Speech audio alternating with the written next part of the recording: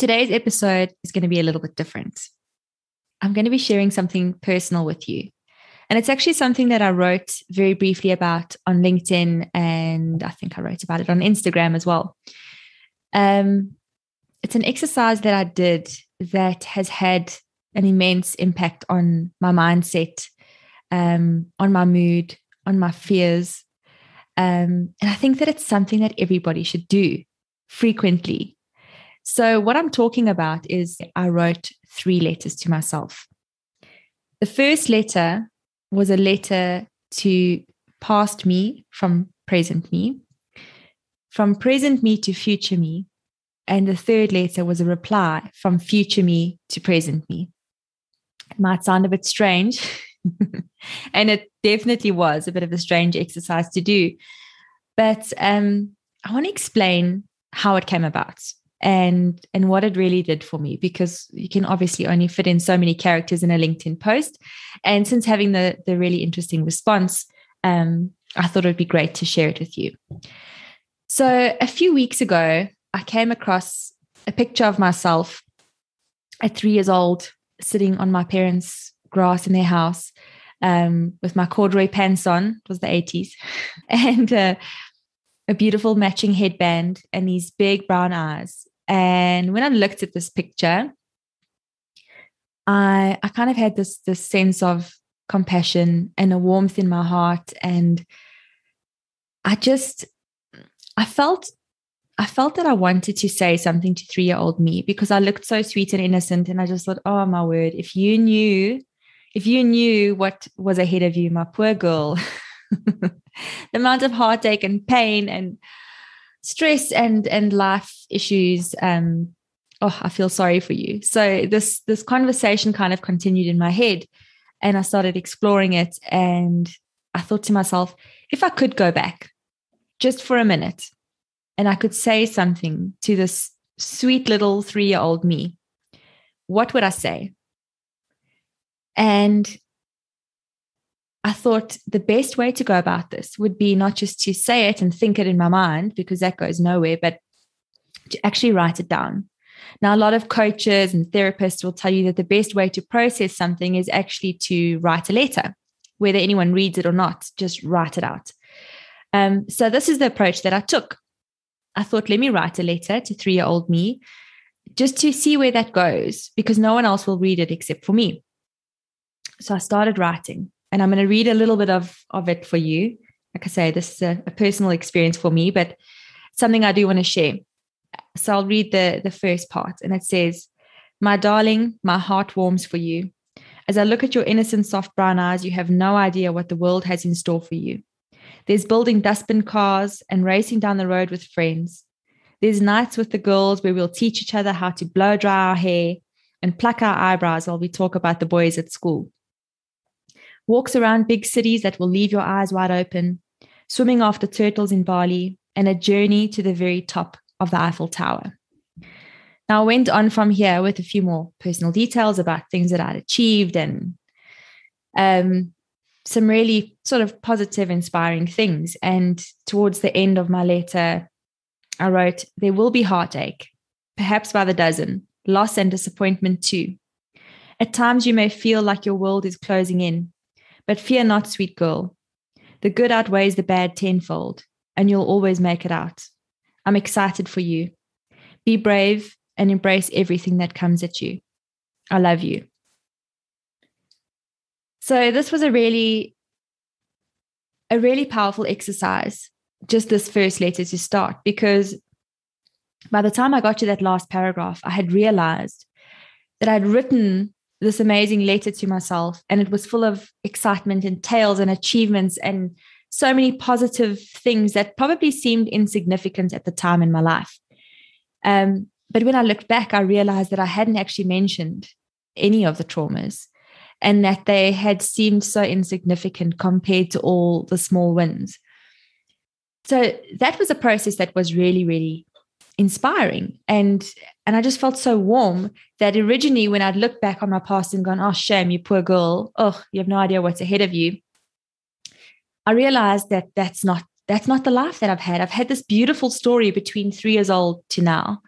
And I had just been lying to myself and telling myself the wrong thing all this time, because the conversation I was having with 3-year-old me versus the conversation I was having with present me were very, very different.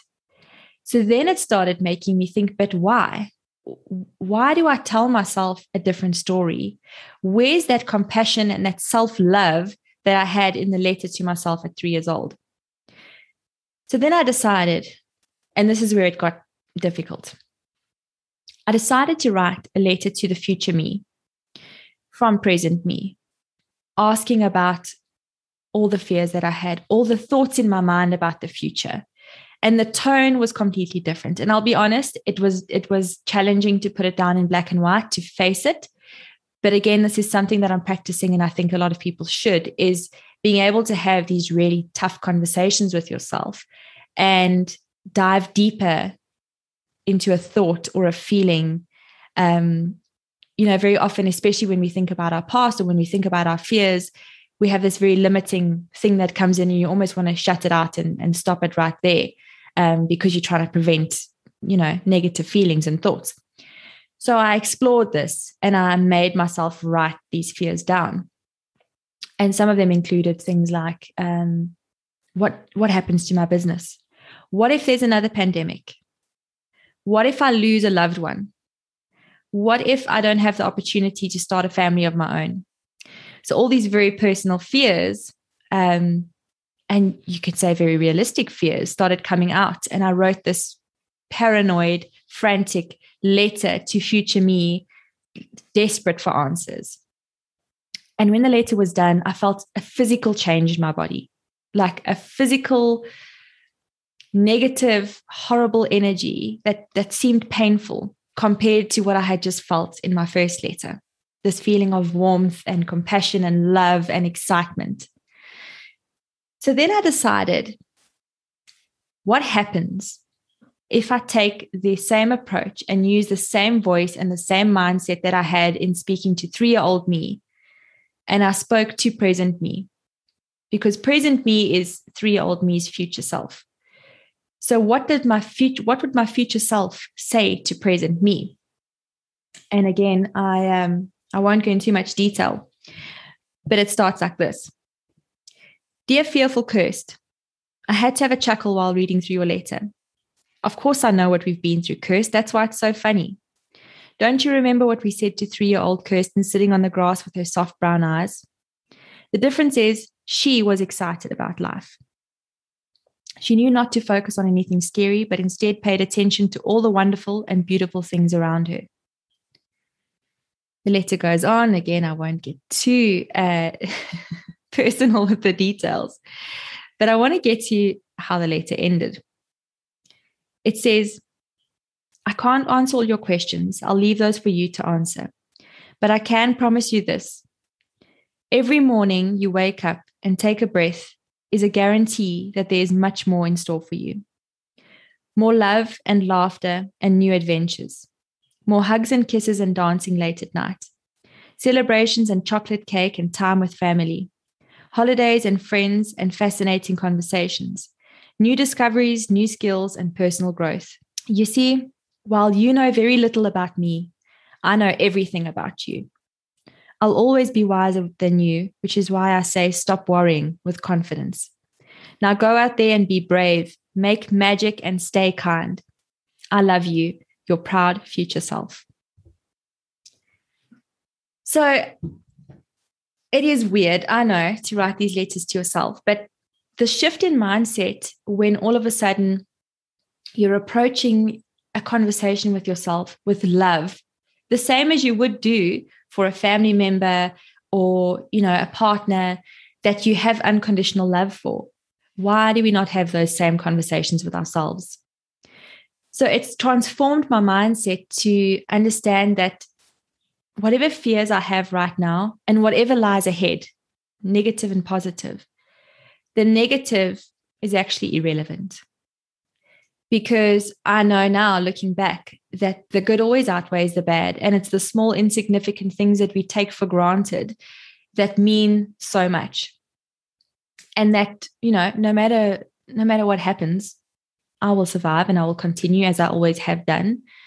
And I need to stop focusing so much on the negative what ifs and start looking at the positive what ifs and start appreciating the present moment. So I hope you enjoyed this episode. And I really hope that you will take up the same exercise. It's something, like I said, I think we should do frequently. And I actually can't wait to do my next one, to be future me and have these same conversations. It's going to be very, very interesting and very enlightening. So enjoy it. And if you do take up this exercise and you want to share, I would love to hear how this works out for you. Feel free to pop me a mail or connect with me on LinkedIn, and let's take this conversation further.